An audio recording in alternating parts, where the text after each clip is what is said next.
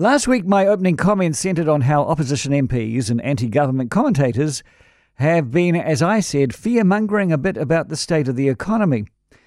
When that comment piece was published online, it became one of our most commented on pieces of the day, over 500 people expressing what they thought about it. Now, many called me a Labour Party apologist, and a vast majority asked why I was praising Labour's management of the economy. Problem is, I wasn't and didn't. In fact, I didn't mention Labour's running of the economy at all. Nowhere did I say Labour was doing a good job. In fact, if you look at all my other editorials, you'll find I'm on record as saying the government and the Reserve Bank have not handled the reality of the economic situation before them appropriately. You failed to find what I was saying. Maybe it was my fault. What I was pointing out is how many people are exaggerating the possibility of economic gloom and doom for political effect.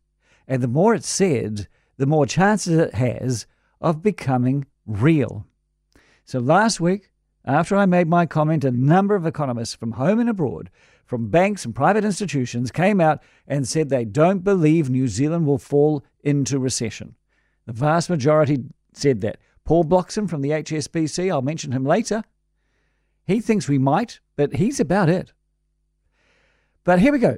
Check this out. This is what happened. On Friday, retail figures came out, a 2.6% fall. The headline, and I can quote you this because I went back and checked all the computers. The headline was, "Fears of a Recession as Retail Spending Falls." Now, a Westpac economist was interviewed on this radio station, and I listened to the interview.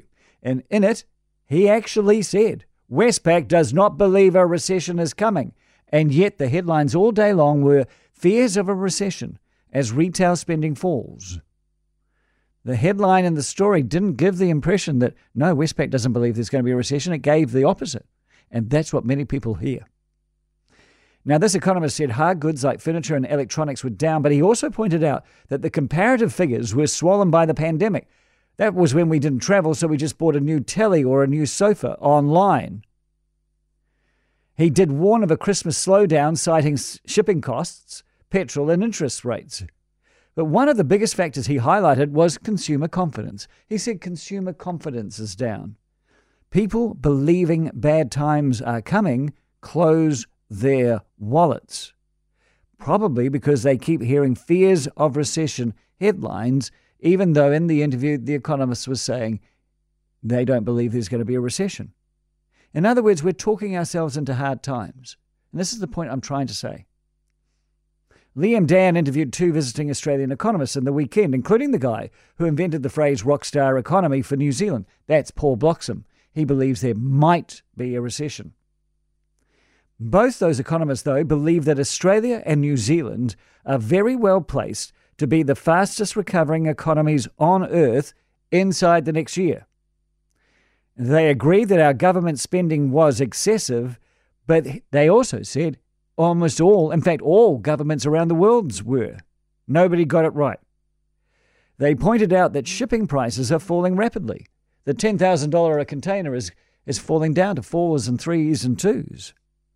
They pointed out we don't have the energy crisis that Europe is about to undergo because of the war in Ukraine. They pointed out that our primary exports are still desirable. They pointed out that our debt levels are still low.